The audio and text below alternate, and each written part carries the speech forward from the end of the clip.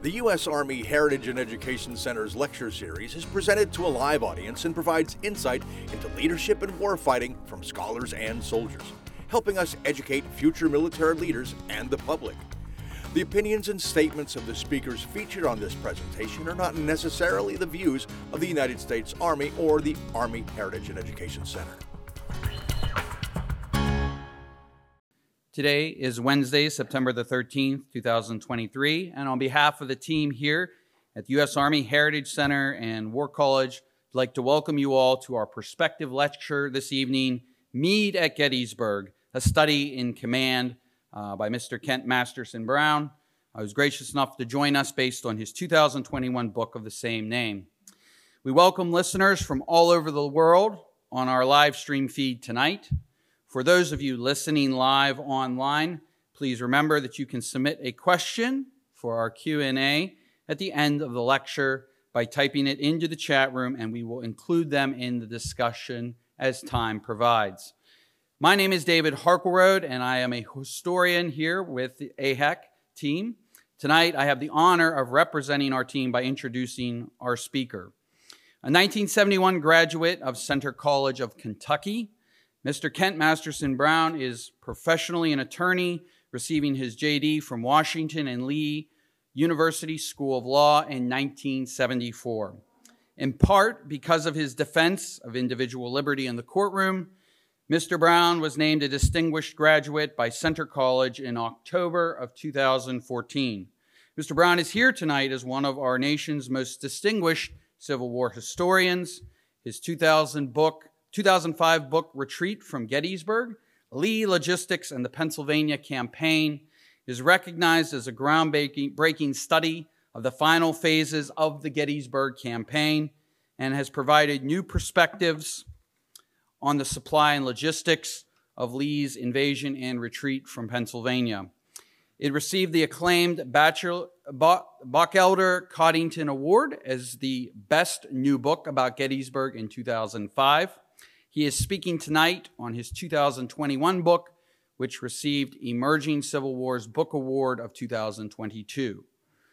With no further delay, please join me in welcoming Mr. Kent Masterson Brown to the podium.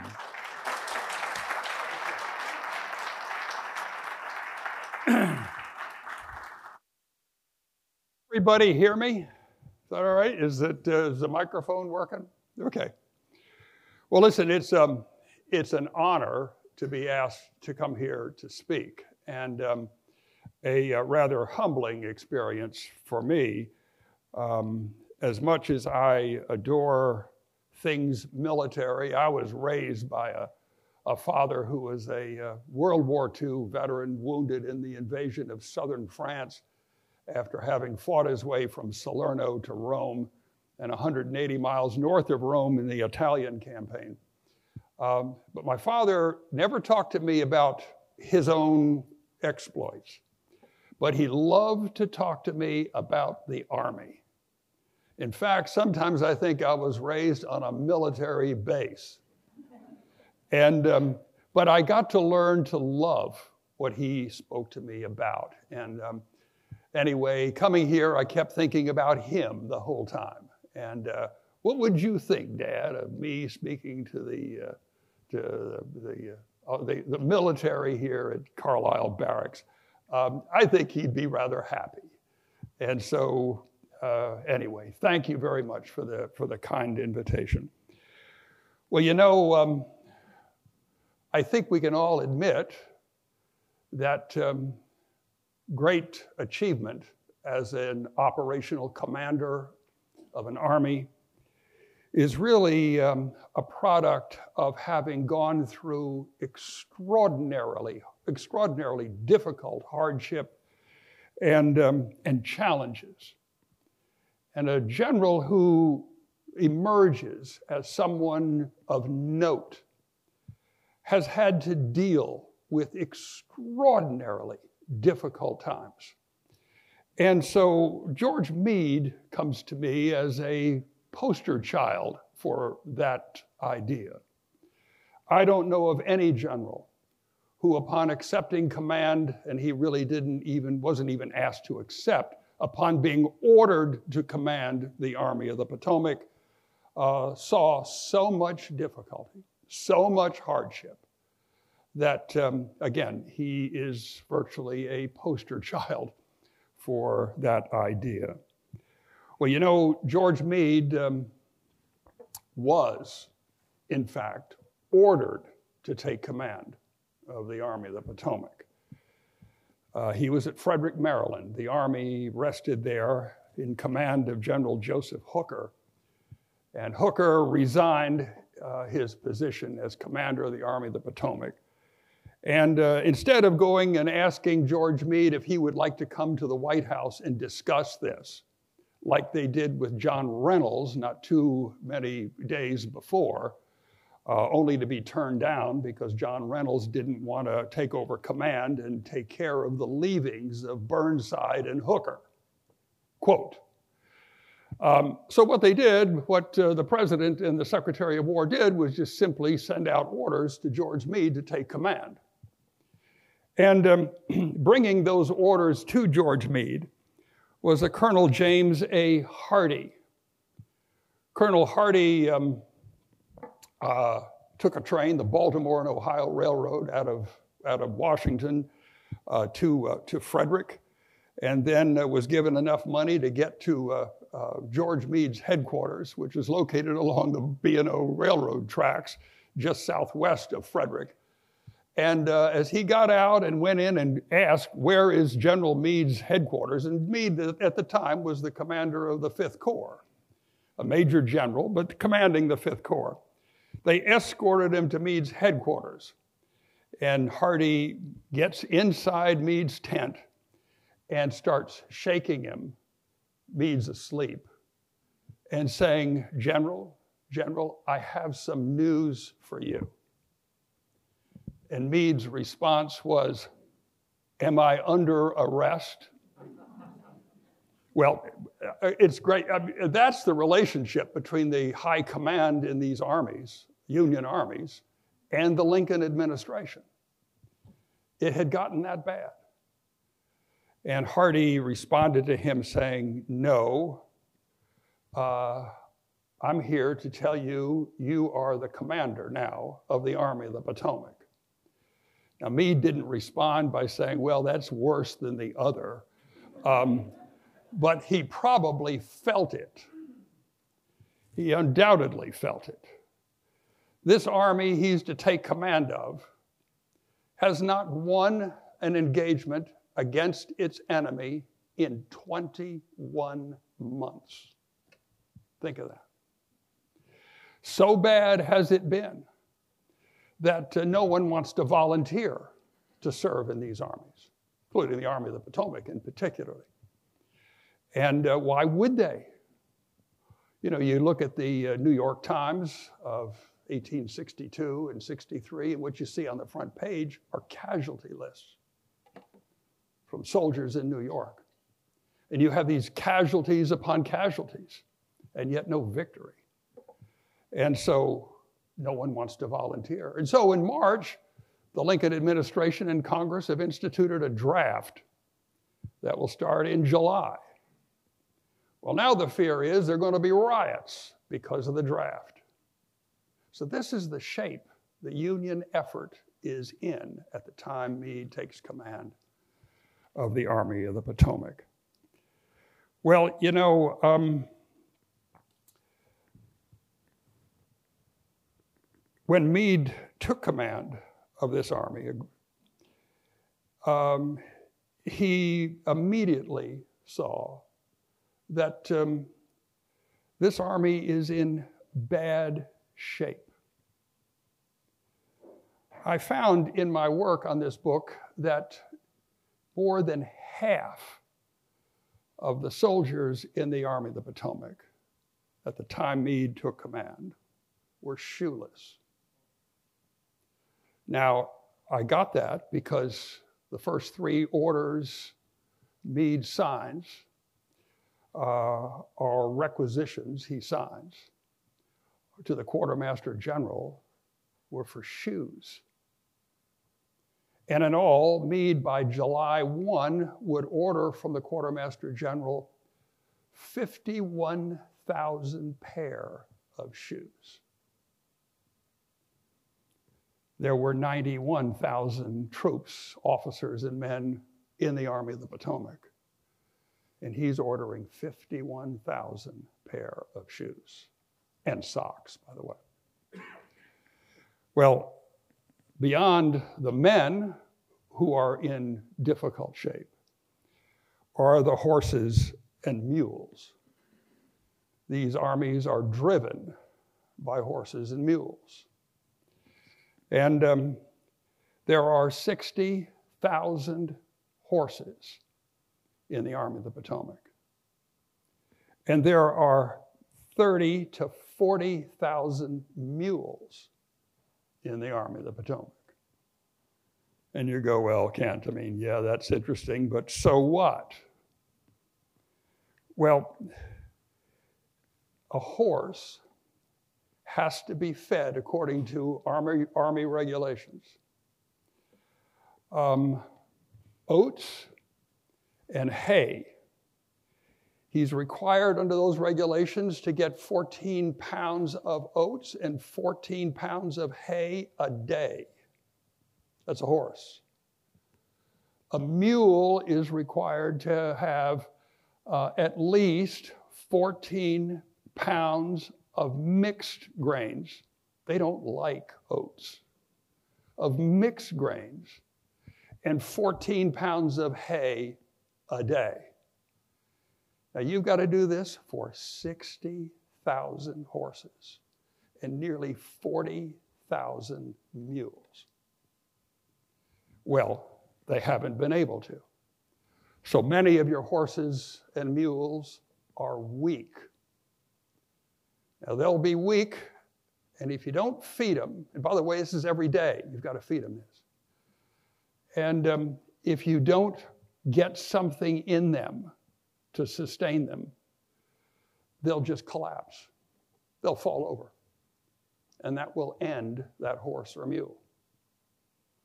So the Army is on the brink of not being able to move. You know, as the saying goes, you can't fight them unless you can feed them.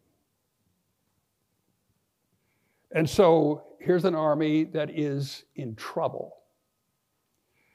And Meade has to, these are his things he has got to pay attention to. However, and he's ordered more supplies.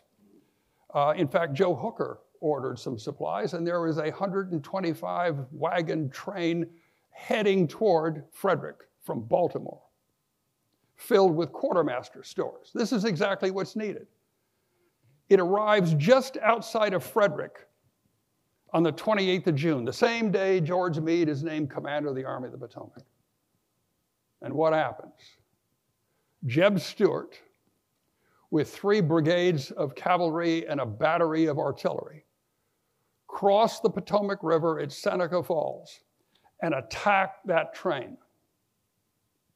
That attack resulted in the entire train literally being seized by the enemy. And they drove those trains on ahead. Jeb Stuart did all the supplies in them to be used by the Confederate Army.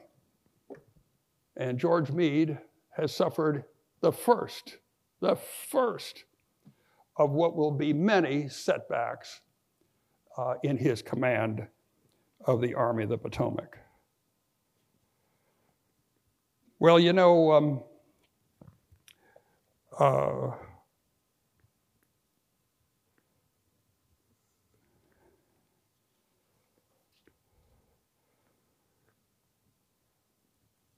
so besides Jeb Stuart taking this 125 wagon train, he also cut all the telegraph wires, and then he destroyed 2 bridges on the Baltimore and Ohio Railroad.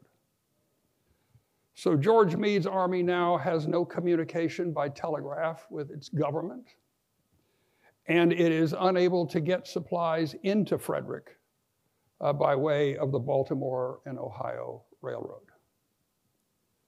So imagine though, George Meade, having just accepted command, just been named commander, really didn't want that command, as he kept telling his wife, but nevertheless is commander.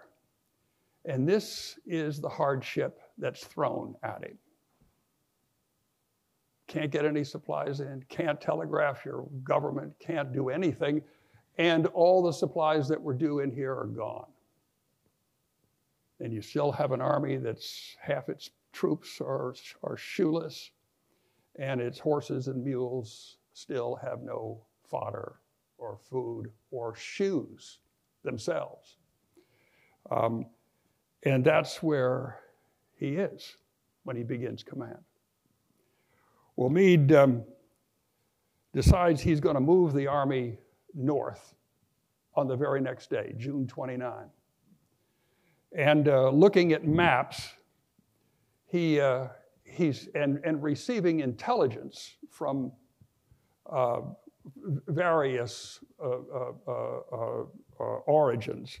Not only his roving cavalry that are far west of the Army of the Potomac and north of the Army of the Potomac, but also civilians who are reporting of things they have seen. Many of these are coming in wagons or in stages from the west, and they have seen what's going on in the valley where Chambersburg is located. And they report that James Longstreet's corps is at Chambersburg. They report that Ambrose Powell Hill's corps of Lee's army is at Cashtown. And some elements of it have been moving from Cashtown toward Gettysburg. And he learns that Dick Ewell's corps is north of Gettysburg, some approaching Carlisle. And, but generally they are north of Gettysburg, and some elements of Dick Ewell's corps are east near York, Pennsylvania, and moving west. As Meade looks at his maps, and by the way, folks, George Meade has no topographical map at his disposal. This always comes as a shock for people, but there were no topographical maps available for him or for anyone. The reason is there were topographical maps made of this area. However, none of them had been reproduced in all this time. Sounds like government work. So it has no, and you ask, well, how do you know he didn't have topographical maps? Well, you know, the first order Meade gave for June 29 was to advance north. And he gives explicit instructions to each corps commander as to where he wants them to move. And to General Reynolds, who commands the 1st Corps, and to General Oliver Otis Howard, who commands the 11th Corps, he gives instructions for them to move north. And at the, quote, Wentz's place, Howard is to move to the right, and Reynolds is to move to the left. The road forks. And it forks at the Wentz's place. How do I know that? How did he know that? Those are regimental, not regimental, they are maps made for residents. They're residential maps. And these were made commercially. People would come by and go knock on your door and say, how would you like to be on the map? We'll put your name on the map. And they give them a couple of bucks and go on and they get their name on there, along with where their house is located. And so when I saw that in Meade's first order of June 29, I said, he's using a residential map. The topographical maps don't show residences, but the residential maps are designed to show residences. So Meade's got residential maps. And so using those is how he orders his army forward. And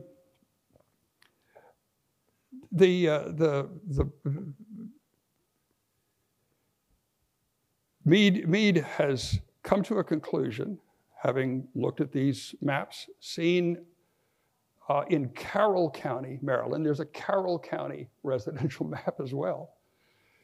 Looking at those maps, Meade sees that in Carroll County, which is the county just north of Frederick County, and just south of Adams County, Pennsylvania, that in that county, there is a stream that runs through it called Pipe Creek. And his object is to move the army as close to that site of Pipe Creek as possible, because he wants to see whether or not there is a need or an opportunity, rather, to defend a position along Pipe Creek. Meade himself moves his headquarters to a site just along the south bank of Pipe Creek. And the first thing Meade does is get out and look at Pipe Creek. And he determines that this could be a seriously good site for the enemy, for his army to hold if it wishes, if the enemy would approach it and attack him there. And so all his different army corps are spread out along, fundamentally, Pipe Creek. If you would turn to the first map,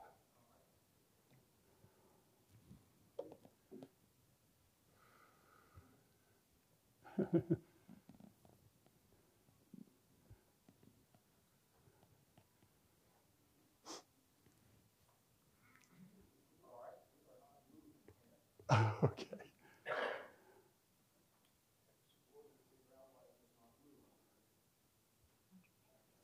There it is. I'll go first to you folks. You can see Pipe Creek running from Manchester to Union Mills to just below Taneytown, Middleburg. Middleburg is where George Meade's headquarters would be. And then it moves on into the Monocacy River. You all see that? And folks, for you, you can see Pipe Creek beginning at Manchester to Union Mills, Taneytown, Middleburg, and Middleburg is where Meade's headquarters is located, and it ultimately empties into the Monocacy River. Pipe Creek from Manchester west, its bluffs on the south bank go from 50 feet above the water all the way down to 5 and 10 feet above the water as you move west. So, I mean, it is a highly defensible position. And Meade wants all of his corps to move up to that position, and that is what they do on the 29th of June. On the 30th of June, Meade issues his first orders. Now again, he has been given intelligence of Confederate movements from York, Pennsylvania, all the way to movements out of Chambersburg, Pennsylvania. And there is a road that connects Chambersburg with York. It is the Chambersburg Pike. We're all familiar with that. It runs right through Gettysburg and heads on to York, and it originates at Chambersburg. And Meade sees that road, and it is kind of like a turnpike axis. All the Confederate activity seems to be on that turnpike, or north of that turnpike. And so what Meade does is he determines that he can advance elements of his army forward, away from ahead of Pipe Creek. And the purpose of this would be, one, to serve as a mask for what he really wants to do, and that is defend Pipe Creek. But it also serves another purpose. With the Confederate Army, elements of the Confederate Army spread out from York to just south of Carlisle, to all the way to Chambersburg and to Cashtown, what does Meade need to do? He needs to find some way that he can cause that enemy to collect its elements. He doesn't want to strike any element of it and have another element strike him. What he wants is to see if he can get the enemy to collect its troops into one or two spots, and then he can determine whether or not he can take that on. That's to do that, you do what military theorists throughout the 19th century have always recommended, and that is to use what they call an advance corps to move ahead and get on the roads and routes of communication of the enemy and force the enemy to start to collect in front of that advance force. And probably no greater adherent to that idea lived then, quite like Dennis Hart Mahan. He was the professor of military science at West Point for George Meade and for every one of his corps commanders, except Dan Sickles, of course. Dennis Hart Mahan was the one who taught every one of them. He also taught every one of Lee's. And Lee was superintendent at West Point when Dennis Hart Mahan was a professor there. But here is what Dennis Hart Mahan says about an operation like this. He says, when an enemy's position is to be reconnoitered with a view to show his hand, the purpose is to get the enemy to show his hand by causing him to call out all of his troops. Then a large detachment of all arms, adequate to the task of pressing the enemy vigorously, and also of withdrawing with safety when pressed in turn, must be thrown forward. You all get that? The purpose is to bring a force forward that's large enough to force the enemy to react, and then if the enemy reacts by attacking you, to have enough strength to resist it. Okay, does that make sense? And those Dennis Mahan's, I mean, this is literally right out of Karl von Clausewitz, who wrote about his great text on war, wrote of the same thing. And in fact, Dennis Mahan's book he wrote a book about this, is called The Outpost. And to Karl von Clausewitz, his title of what he wrote about was the operational use of an advance corps and outpost. So you can see exactly where Dennis Mahan gets his title. Mahan studied military science in Europe for 4 years, and he was fluent in both German and French. So Antoine de Jomini, his text, has the same thing in it as Karl von Clausewitz. Who knows? I mean, he may even had an audience with both of these guys. We don't know, but he studied over there. And he is the one who with this text, The Outpost, has instilled this concept in all the commanders on both armies in the Gettysburg campaign. Not too long ago, I saw an ad from a relic dealer in Gettysburg. And it was a copy of The Outpost, published in New Orleans in 1861. And you opened up the book, and it had a signature in it. And it was Brigadier General James J. Archer, who, of course, was a brigade commander in Harry Heath's division, one who opened the Battle of Gettysburg. But he had a copy of Dennis Mahan's Outpost in his possession at the time. Well, you know, did Meade actually give John Reynolds or any of his other subordinates explicit instructions as to what they were to do if he advanced them north? And the first order Meade gave was to John Reynolds. And that was to move, he was at Marsh Creek, just north of Emmitsburg. He was ordered to move to Gettysburg. But Meade gave him no other instructions other than that.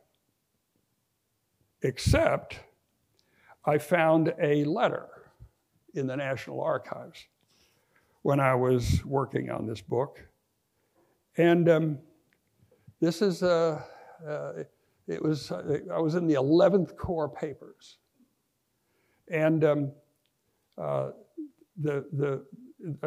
kept pulling out these archival boxes, different things, some in envelopes, some not.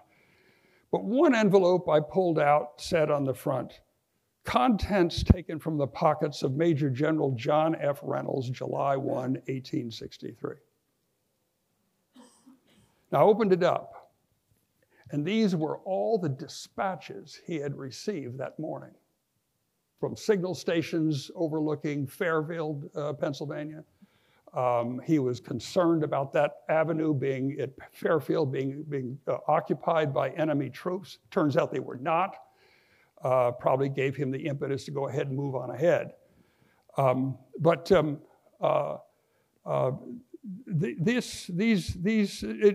there were other papers similar to that in this package. But then there was this one letter. And this letter was from George Meade. And it is entirely in George Meade's handwriting. Now, when have you seen an operational commander sit down and write out his own orders? Now, Meade and Reynolds are very close. They're very good friends. And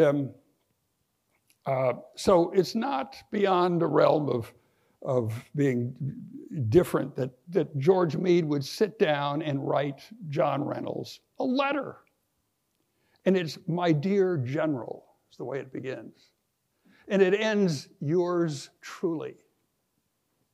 But here is what George Meade says. "In case of an advance in force, either against," he's already ordered him to Gettysburg now. "In case of an advance in force against you at Gettysburg or Howard at Emmitsburg, you must fall back to that place. And I will reinforce you from the corps nearest you, which are Sickles' corps at Taneytown and Slocum's then at Littlestown." So he tells him to advance, but then tells him if the enemy appears in force against him, he's to withdraw. Now, I don't know how many of you have read texts on the Battle of Gettysburg by some just tremendous people. Edward Coddington is among them. Stephen Sears is another one. all of them seem to intimate that Reynolds was sent forward and that if he determined to open an engagement at Gettysburg, he was authorized to do so. Do you hear that in this letter?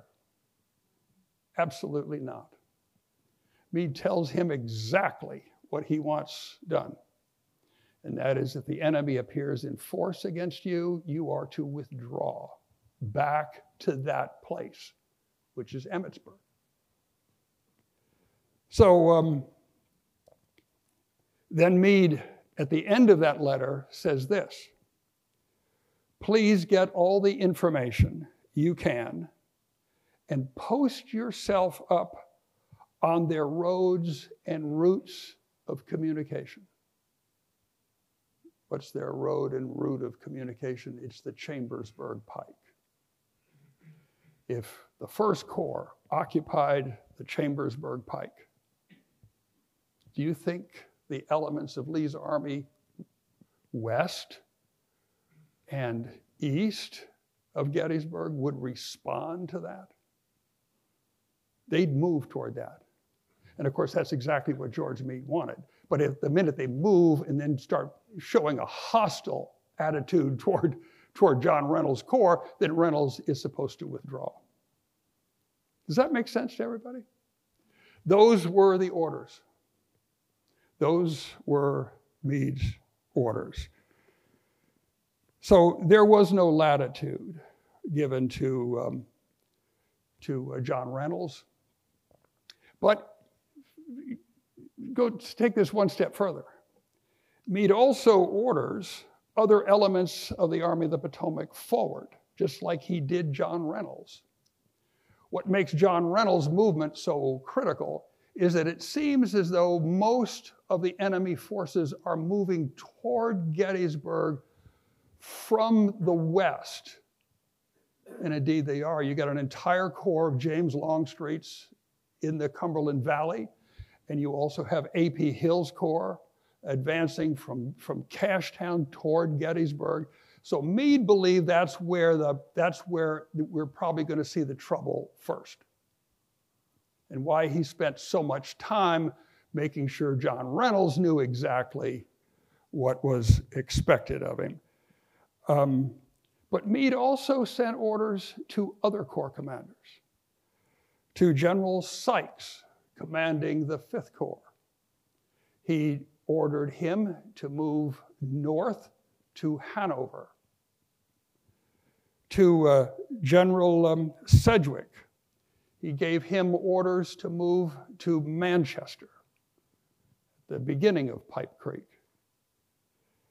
He also ordered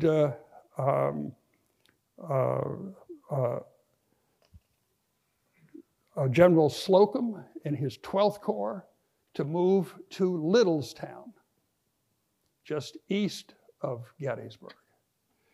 And on the morning of July 1, he sent explicit orders to each one of those advanced corps, to Slocum's, to Sykes's, to Sedgwick's, giving them explicit instructions as to exactly where he wanted them to fall back to if they were attacked. This was called the Pipe Creek Circular. So can you get a glimpse now of what Meade had in mind in this? Well, folks, as brilliant as all that sounds, John Reynolds moves forward. He moves forward and he gets just south of Gettysburg on the Emmitsburg Road when he receives couriers from John Buford, whose cavalry brigade is operating west of Gettysburg and has gotten itself into a fight out there. Now, I've often asked myself, why was John Buford in a fight at all? I have no answer for that, other than he was. And his last orders from General Pleasanton, the commander of cavalry in the Army of the Potomac, was to scout the enemy and report back to me and Army headquarters. And here he is, locked in combat. And he's not faring very well. He's sending couriers back toward the Emmitsburg Road, hearing that John Reynolds is moving his First Corps up the Emmitsburg Road, asking him for help. And John Reynolds agrees to help John Buford. And so he moves the First Corps off of the Emmitsburg Road and then through the Lutheran Seminary and appears on the land west of the seminary, deploys elements of the First Corps, and engages the enemy. By 10:45 in the morning, John Reynolds is dead. He has, before his fatal wound, he has ordered the 11th Corps, as well as the 3rd Corps forward. And Oliver Otis Howard has brought the 11th Corps forward, and he deploys north of Gettysburg. And the fighting rages west of Gettysburg until, folks, to make this short, both the 1st Corps and the 11th Corps are routed. And their refugees flee through the town, occupy the heights east of Gettysburg and somewhat south of Gettysburg, Cemetery Hill, Culp's Hill, some parts of Cemetery Ridge. And I mean, it's a disaster.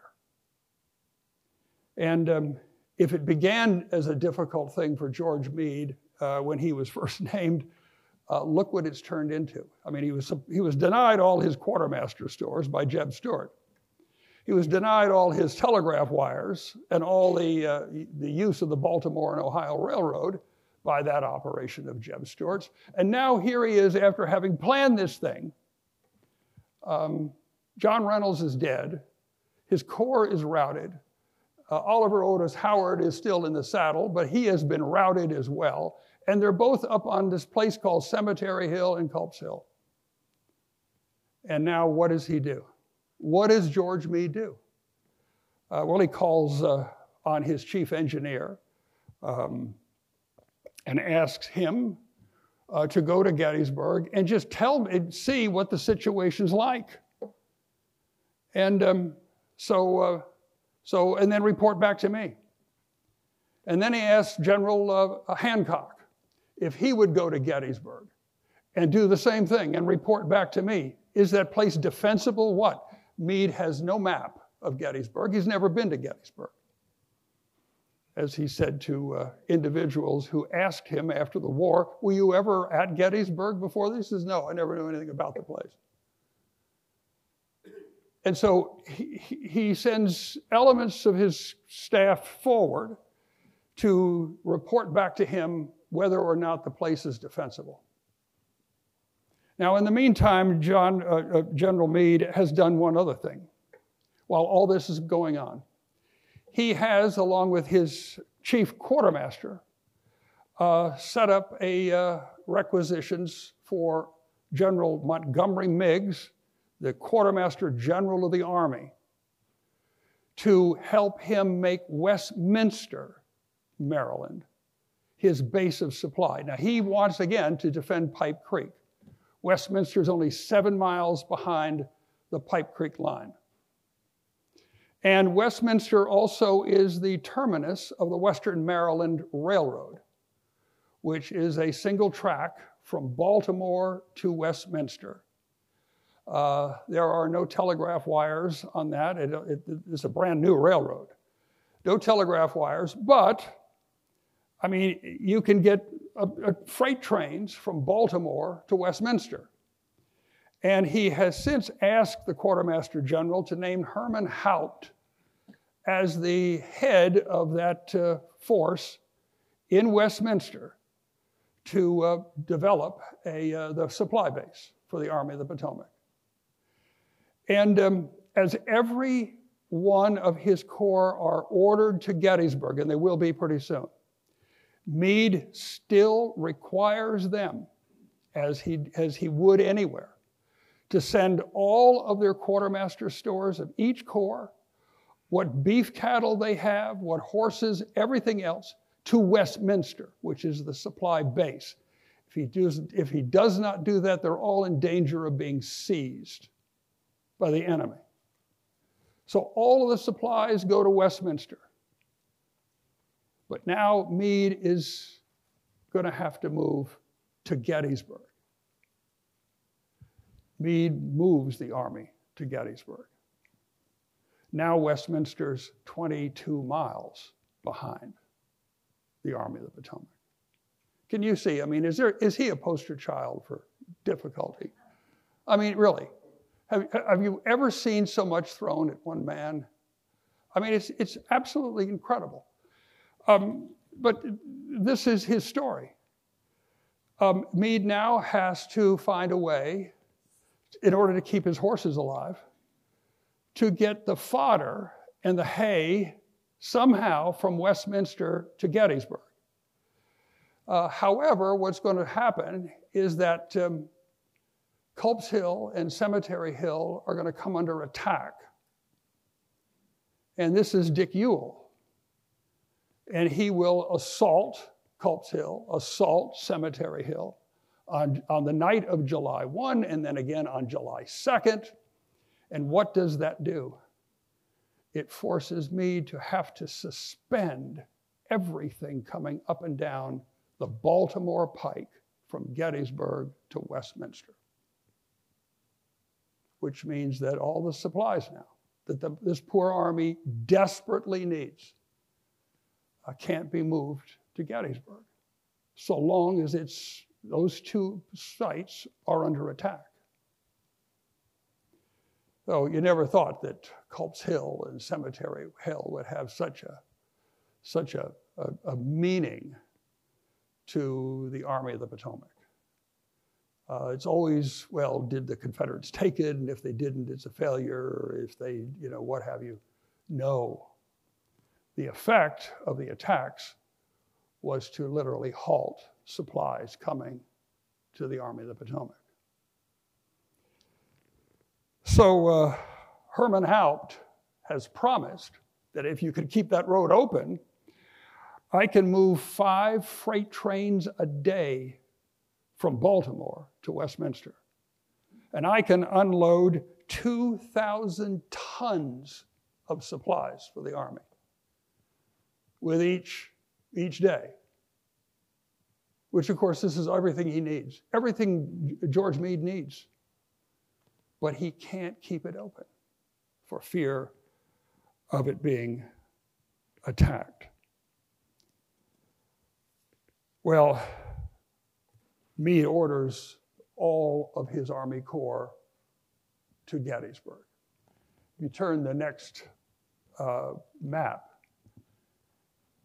you can see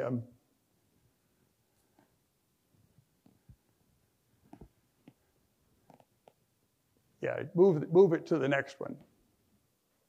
Nope, yeah. I think we're skipping one. No, go forward, go the other way. No, I don't know if did it make it on. No. Okay, go back. Okay, there's Westminster. Now, I'll show this to you all on the other side. There's Westminster. And the Baltimore Pike runs up to Gettysburg. You can see it right here. Meade orders General Sedgwick, who's at Manchester, forward to Gettysburg. He orders all of these elements of his army, all the remaining corps, toward Gettysburg. And as they arrive, Meade is asking for information from them as to whether or not They believe this place is defensible. All of them believe that it is. You take a look at, there's Manchester, there's Westminster, and you can see the Baltimore Pike between Westminster and Gettysburg. And these elements of Meade's army are advancing from Manchester to Gettysburg, from Hanover to Gettysburg, all of them moving at the same time. And again, when they arrive and there's still nothing to eat, and their horses haven't been fed. It's difficult in the extreme. But there is, Meade's response here is frankly the only response on the table that he could exercise in this. And his other orders from the White House are to make sure that the enemy that you keep the enemy away from Baltimore and Washington. And so Meade believes that by advancing up there, he will be put in a position where he can stop the enemy from doing that. Whether or not he can do anything more remains to be seen. So Meade, interestingly, arrived at Gettysburg around 2:30 in the morning of July 2nd. And he was escorted out to Culp's Hill, Cemetery Hill. He helped order the placement of troops along those positions. And then he rode down Cemetery Ridge and investigated the positions there. And it's interesting, it was recorded by more than one observer that Meade said, kind of under his breath, "I don't think this is really the place." And he said that because of the position of the Army of the Potomac's left flank, which would be on Cemetery Ridge, that it could be turned by an enemy attack. The enemy could get on the far left flank and roll it up. It was Meade's great fear in this. Well,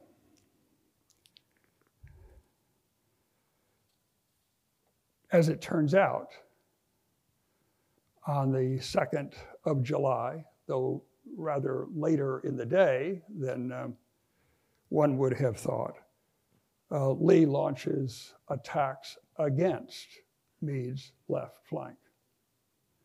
This is James Longstreet. 2 divisions of Longstreet's corps are thrown at Meade, but before Lee even moves, Meade calls a council of war at the Leicester House. And at that council of war, he wants to get from his corps commanders what their thoughts are about staying at Gettysburg. He had previously set up defense lines along Cemetery Ridge and even had his topographical engineers draw maps showing where each of the corps were supposed to be on Cemetery Ridge. All the way down from Cemetery Hill to the 2nd Corps, the 3rd Corps would be on the far left. And he had made maps of where the 12th Corps and elements of the 11th Corps and 1st Corps would be situated, and then had those maps distributed to each of the corps commanders. And Meade calls this council of war. Everybody knows where they're supposed to be. Everybody has a map showing where everybody else is. there's only one person who is not in attendance, and that's General Sickles. And where is Sickles? Well, Governor Kemble Warren, Meade's chief engineer, shows up at the council and informs the council that Dan Sickles is moving the 3rd Corps out to the Emmitsburg Road. Now, I'll tell you, given all the things Meade has had to deal with up to this point in time, how do you think he received that? You know, he was a Google-eyed old snapping turtle, is what his soldiers called him. Can you imagine? Well, here's what happened. Meade asked Warren, are you serious?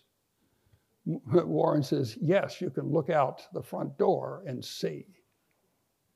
In other words, Sickles decided just not to attend, and he was going to do what he damn pleased. Now, once he gets out to the Emmitsburg Road, okay, he says he's got high ground. Big deal. As General John Gibbon pointed out, after the war, in a text he wrote for a magazine, was that the problem with Sickles moving out there is that all the artillery batteries from the reserve artillery that were lined up on Cemetery Ridge were now worthless. They couldn't fire without hitting their own men. So no matter what Sickles thinks about the high ground out there, he has caused one of the most serious elements of this army to simply not be able to do anything. And that's the artillery reserve. All of those guns went silent during the fighting. And of course, Meade excuses himself from the conference, gets on old Baldy, his horse, and rides with a couple of his staff officers out to the Emmitsburg Road. And he stops Sickles and asks him where the hell you think you're going. And Sickles tries to tell him that, I thought this would be the best place for my corps to be. And Meade read him the riot act. And one of his aides said, I've seen Meade mad before, but I have never seen him as mad as he was then.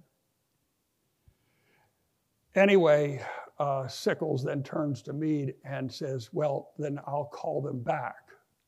And just as he says, I'll call them back, Confederate artillery opens up. And Meade said, no, you can't fall back.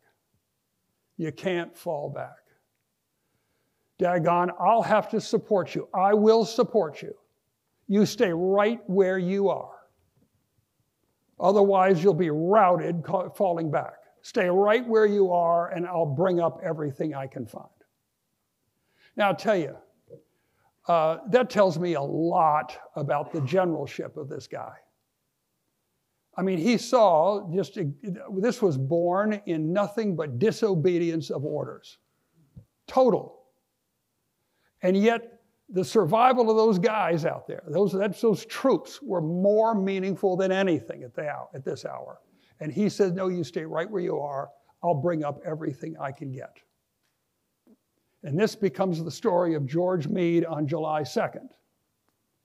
George Meade actually brings up troops himself and situates himself on the Wheatfield Road, just below Little Round Top and behind Devil's Den, situates himself there with his staff, and he calls forward all of the 5th Corps, brigade by brigade.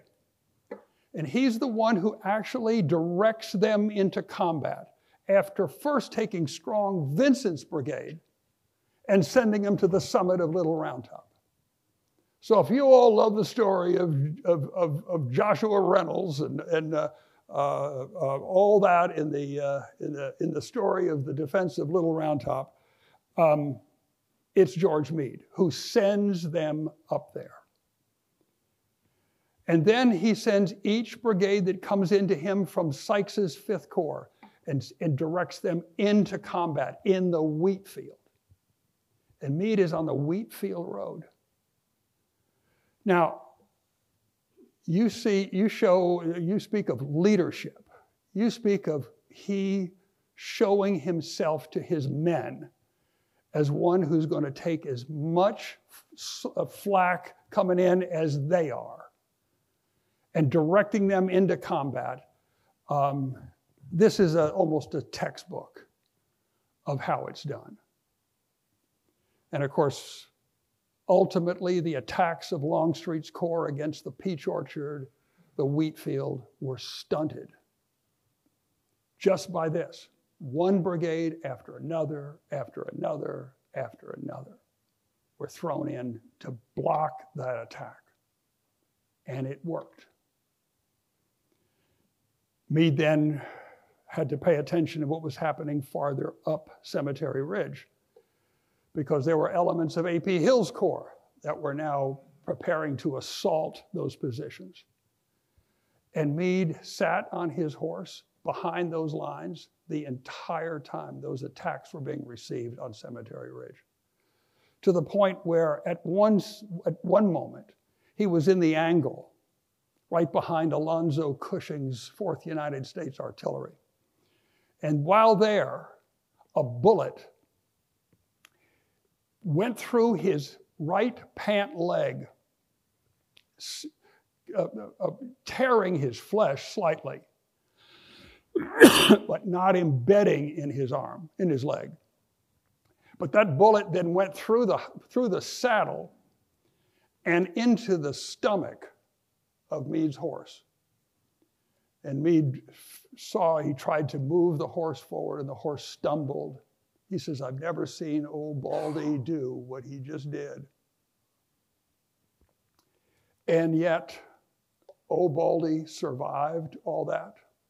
It was interesting, in his letters to his wife, Margaretta, Meade talked more about the plight of poor old Baldy than he did anything. And until he finally got back to Frederick, and he says, "Margaretta, I think old Baldy's going to make it." Well, old Baldy wound up, Meade died in 1872, and old Baldy was in the funeral procession. So he made it. He made it all right. But so you can envision this guy. I mean, he's actually directing the traffic out on those battlefields himself. Well, at a council of war the night of July 2nd, Meade spoke with all of his corps commanders, got casualty reports, got information as to their situation, their condition, and sized up where this army was for the ensuing day. And as the Council of War ended, John Gibbon recalled going up to George Meade and telling him, "What do you think is going to happen tomorrow?" He says, "The enemy's going to assault our center." And Gibbon asked him, "Why do you think that's so?" Meade said, "It's simple. They've attacked my right, which is Culp's Hill, Cemetery Hill. They've been attacking the entire time. And they've attacked my left. And thus far, they've been defeated." And he said, "They'll go after my center. Mark my word, they'll go after my center." So he brought up everything he could bring to the center of that line. And of course, that is exactly where, on the afternoon of July 3rd, Pickett's division, along with divisions out of A.P. Hill's Corps, tried to strike Meade's army and were hurled back. And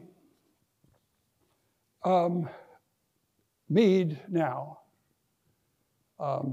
as Lee begins to withdraw from Gettysburg on the 4th of July, a very rainy, nasty 4th of July, Meade is left holding the battlefield and is the victor of Gettysburg. But look what he went through. I don't know if I've ever seen a commander face so many hardships, so many difficulties as George Meade did. And yet he got through them. He fundamentally defeated the enemy. And his effort now was to pursue this enemy. And this is where it becomes difficult. Meade's horses and mules, again, have never received anything. Usually after 3 days, they can't stand up. Now, are they going to pursue this enemy? And he's got supply trains that are 55 miles, 57 miles in length. Don't have any supplies in them much. But they're drawn by 36,000 horses and mules. How's that going to happen when they haven't been fed? Well, people have scorned George Meade because he was dilatory in pursuing Lee. How many people have heard that? Pursue Lee with what? Pursue him with what? Don't you think the first thing you ought to do is try to feed these poor beasts? Well, as Lee began to withdraw, supplies started to move. And the supplies came in, and I found this in correspondence out of the 11th Corps papers. It seems all the supplies coming in first were for fodder for the animals and for shoes for the animals. That's steel, coal, forges to make the shoes. That's what was coming in first. A soldier, he can go without food for 10 days. Now, he's not worth a whole lot, but he can. You can also talk with the soldier and tell him the problem. But a horse or a mule, you can't. So all the supplies coming in were going directly to the animals. And they were trying to feed them as rapidly as they could and as thoroughly as they could. And so the entire July 4, all of July 5 were sent feeding animals and feeding the troops. And then Meade determines that he is going to use this army to try to pursue the enemy. Now, does he go right into the rear of Lee's army as it's crossing the South Mountain Range? No. In fact, he writes to two commanders of elements of the Department of the Susquehanna in Harrisburg and tells them in two different letters that I have determined to follow a parallel route and meet the enemy down by the Potomac.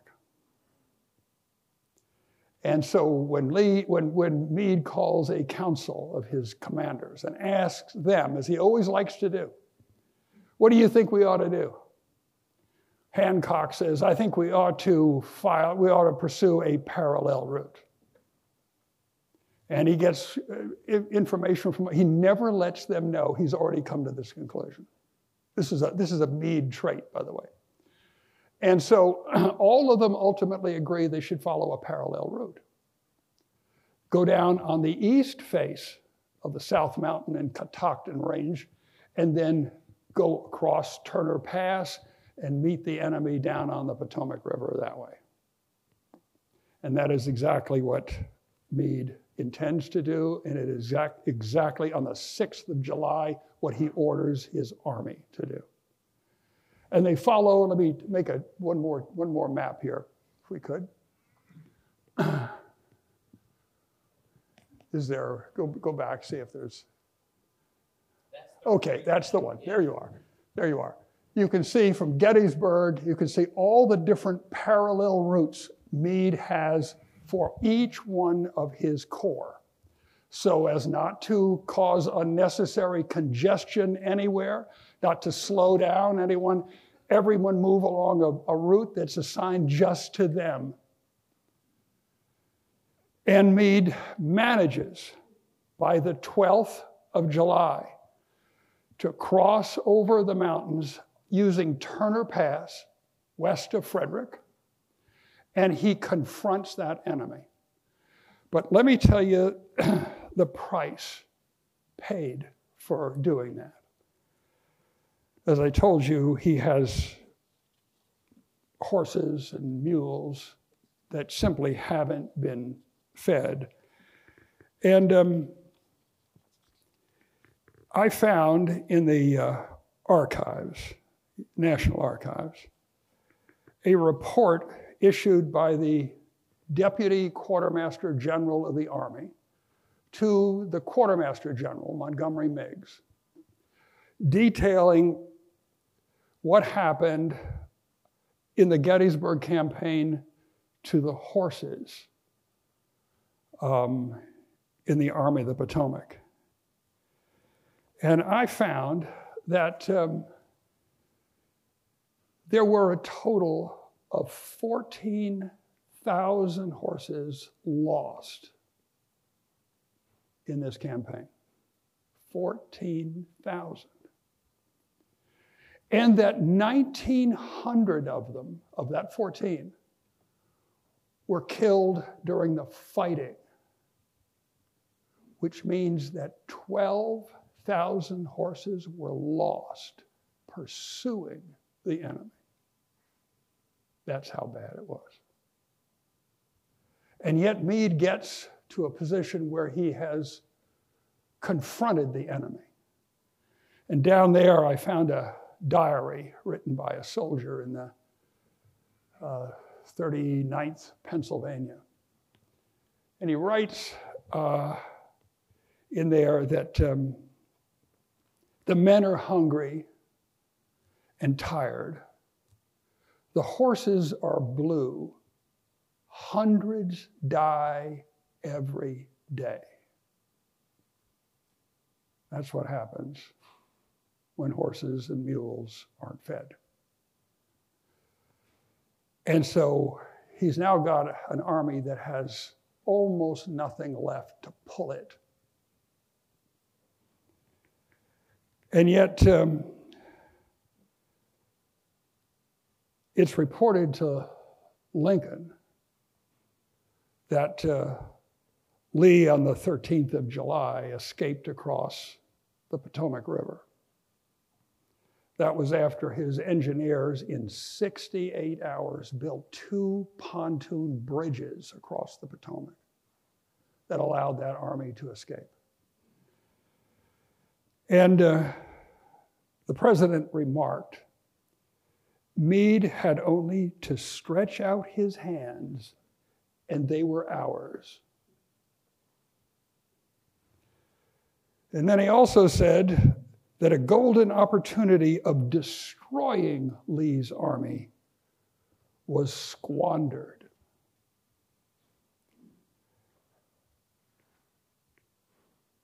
Well, you know, that didn't help poor George Meade's reputation. In fact, so much of the commentary on George Meade since then has been predicated on those kind of comments coming from the White House. And to the point where no one ever wanted to contest it. I mean, Lincoln was the martyred president by the war's end. And who's going to question him? But you know, there were those who did question that. And one of them was General Henry Hunt. And Henry Hunt seemed like an interesting choice to question that because he didn't get along with George Meade. And he often said so publicly that I didn't get along with him. But I admired him. And let me read to you what Henry Hunt wrote. This is in the last page of my book. But I love to quote Henry Hunt here. He said, Now, I was by no means a favorite with Meade. He rarely consulted me as the chief of artillery is consulted. He consulted the chief of engineers or of his staff, but not me. So I'm under no sort of obligation to him that would lead me to sustain him if wrong. Nor have I any occasion for ill feeling or malice toward him, i.e., there was no close personal relations between us such as there was with Humphreys or Gibbon and yourself. And he's writing here to the chief of engineers. That could or would in any respect sway my judgment. We differed on some points. Sometimes I was vexed. Once I demanded to be relieved, and so I could be impartial, I think. Now Webb, he's writing to Alexander Stuart Webb, the commander of the Philadelphia Brigade at Gettysburg. Now Webb, as I've studied this battle because I've written about it and had to study it, Meade has grown and grown upon me. Now again, this is a guy who didn't get along with George Meade. Meade was suddenly placed in command. From that moment, all his acts and intentions, as far as I could judge them, were just what they ought to have been. Except perhaps his order to attack at Falling Waters on the morning of the 13th, and especially on the 14th of July, when his corps commanders reported against it. And I was then in favor of the attack, so I can't blame him. He was right in his orders as to Pipe Creek, right in his determination under certain circumstances to fall back to it, right in pushing up to Gettysburg after the battle commenced, right in remaining there, right in making his battle a purely defensive one, right, therefore, in taking the line he did, right in not attempting to counterattack at any stage of the battle, right as to his pursuit of Lee. Rarely has more skill, vigor, or wisdom been shown under such circumstances as he was placed in, and I think, belittle his grand record of that campaign by a formal defense against his detractors, who will surely go under as this show's story will.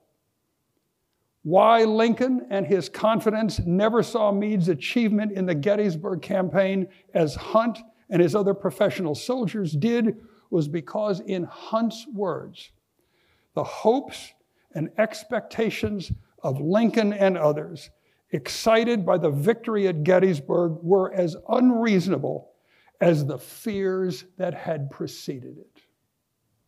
Thank you all very much.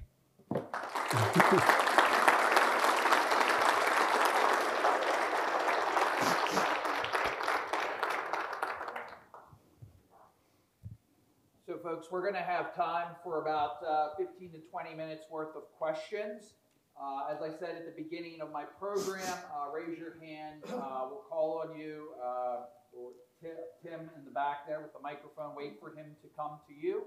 And that way our online audience will also be able to hear as well as everyone in here. So we'll go ahead. I think I saw this gentleman in the green back. We'll start with him.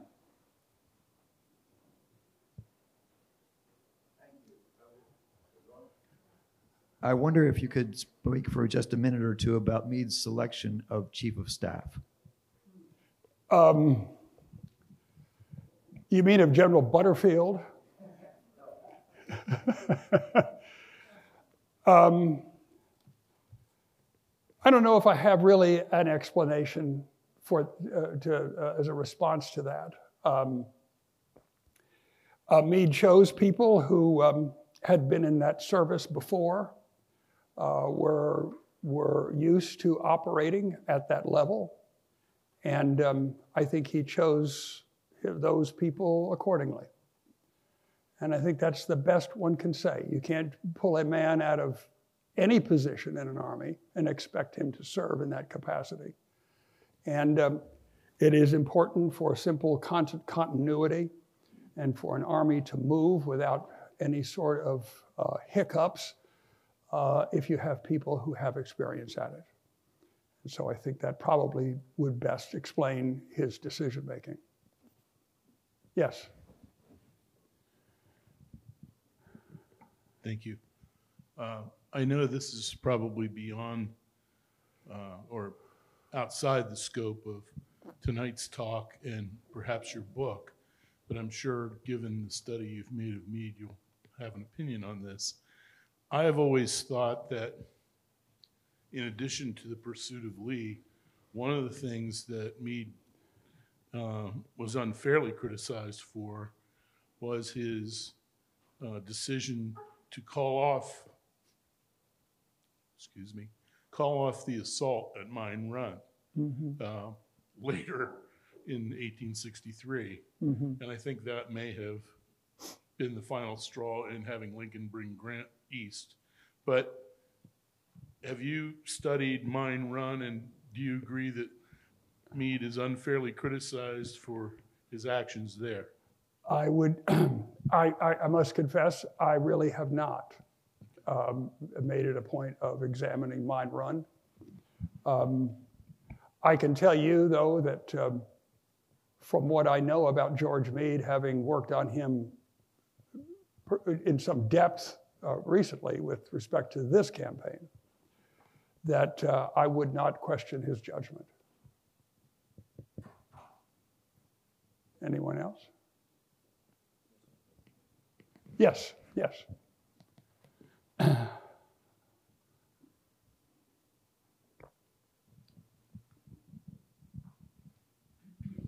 Thank you. On the night of the 30th, Reynolds and Howard meet in concert at Marsh Creek.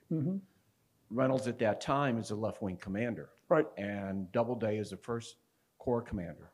Right. Do you have any information on what information was shared to Doubleday? Or I do, yeah. Doubleday interested me early on.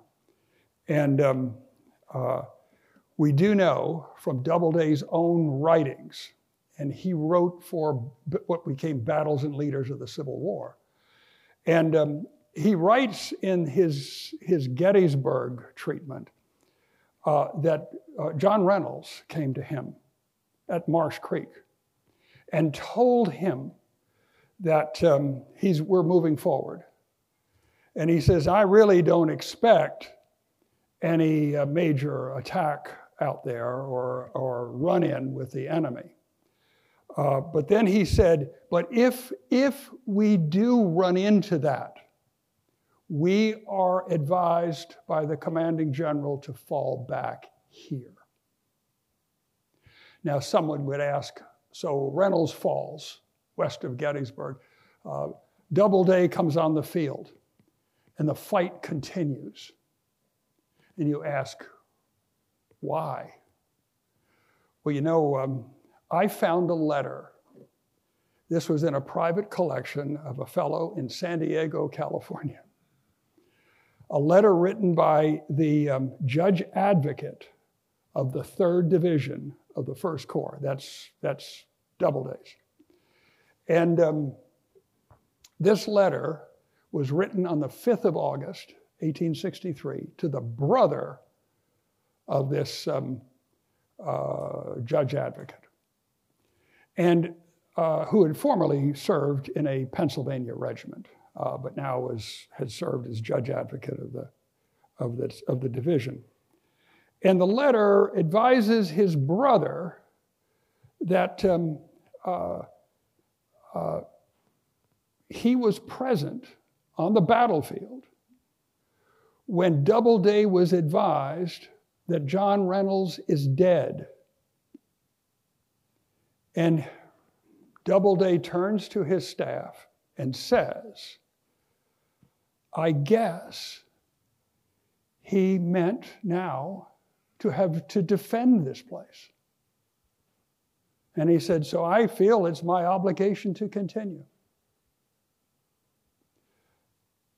There's your answer. I mean, it was a shocker to me. I called this fellow up and I said, gee, I really would love to have a copy of that letter. And he says, well, you know, Kent, I got a divorce and I had to give up my stuff and have it sold and so forth. And I said, oh, no, you mean you don't have it? And he says, oh, yeah, I have a photocopy. You know, I said, that's all I want, please. So, but he shipped it to me, and you can see it in my book. But there it is. I mean, when Doubleday gets on the battlefield, he sees there's a fight going on. Reynolds is dead, but the First Corps is out there fighting. And at least the other two divisions are. And so what does Doubleday say? Well, I guess he changed his mind. And that's what truly precipitated the whole thing. Any other questions? I actually have a question for you, sir. Yes.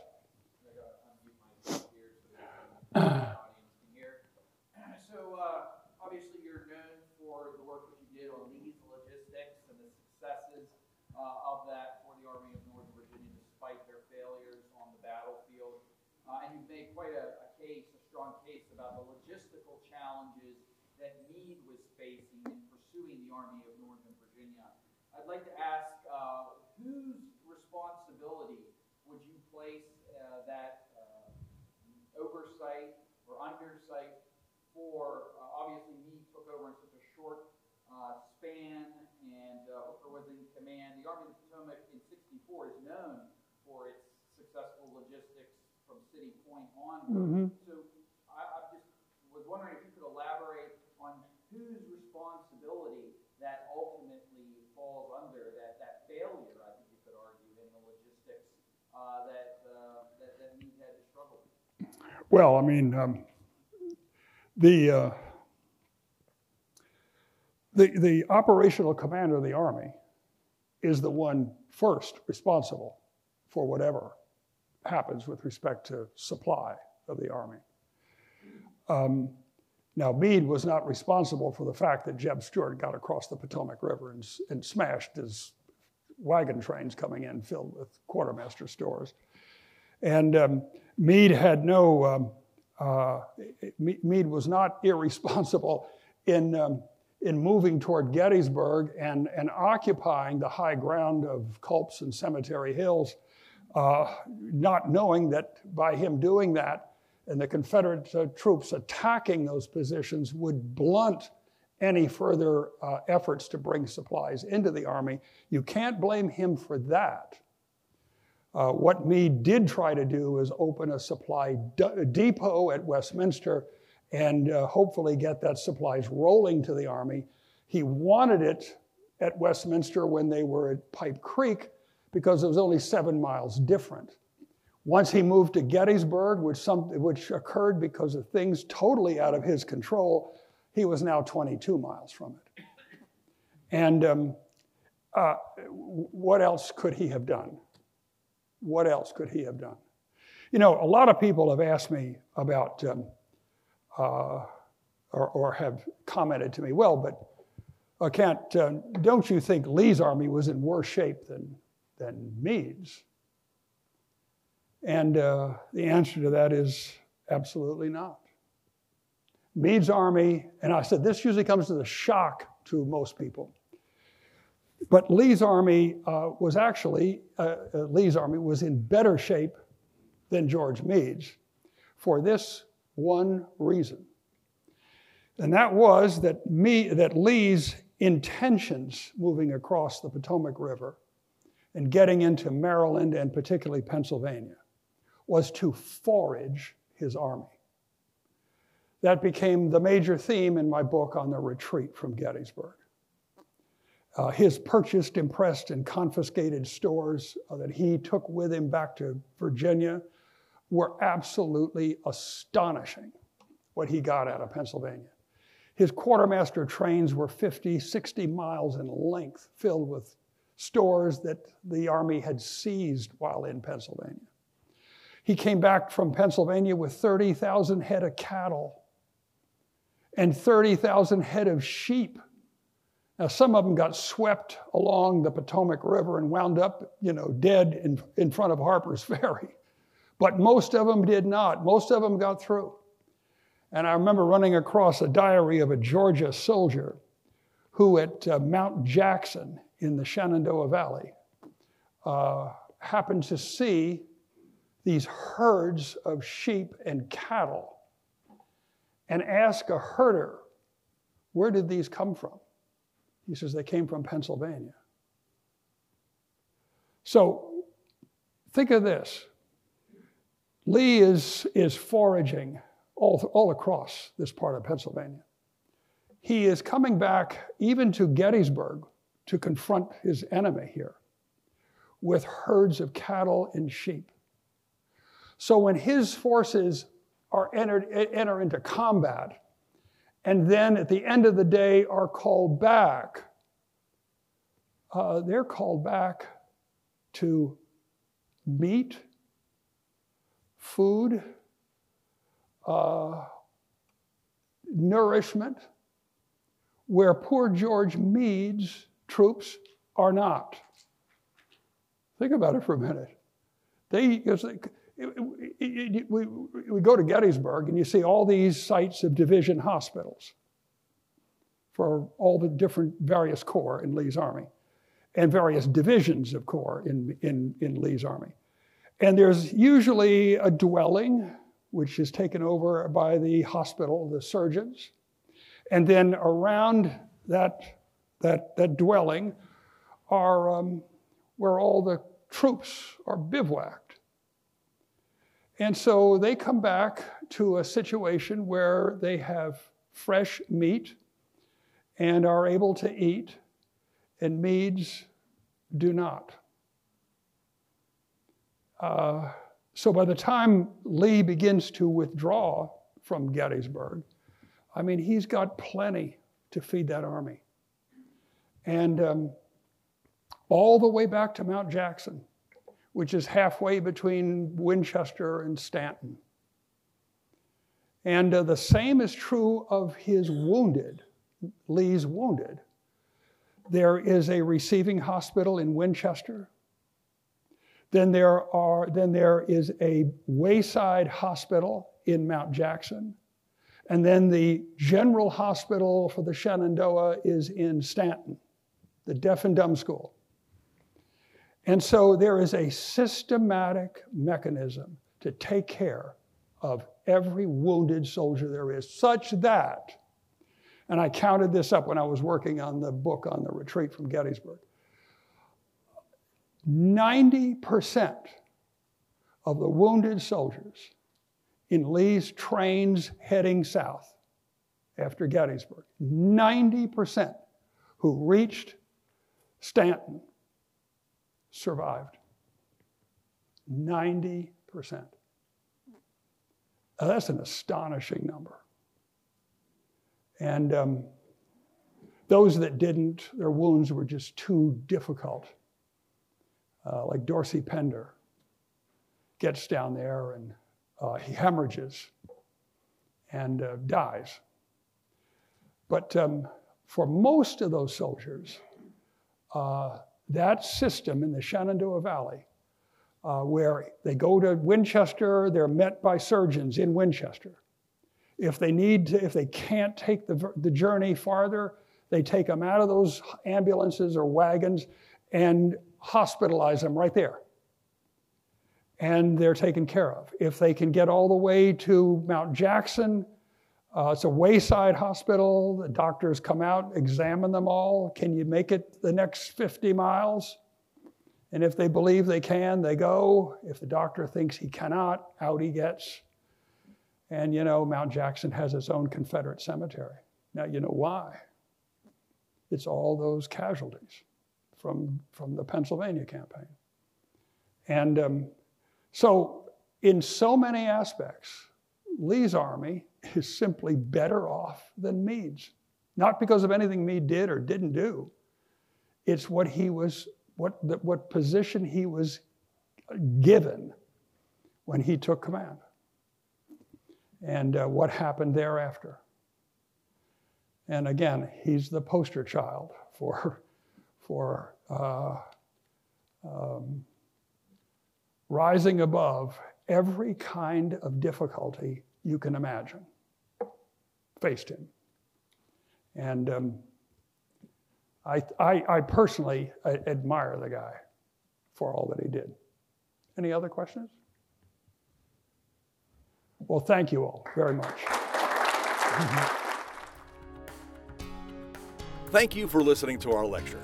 The U.S. Army Heritage and Education Center at Carlisle Barracks, Pennsylvania, USA is an integral part of the U.S. Army War College and maintains the knowledge repositories that support scholarship and research about the U.S. Army and its operating environment. To learn more about the Army's history or to plan a visit to our center, please visit us online at www.usahec.org. You can also follow us on Facebook, Twitter, and YouTube to learn more about past and upcoming events.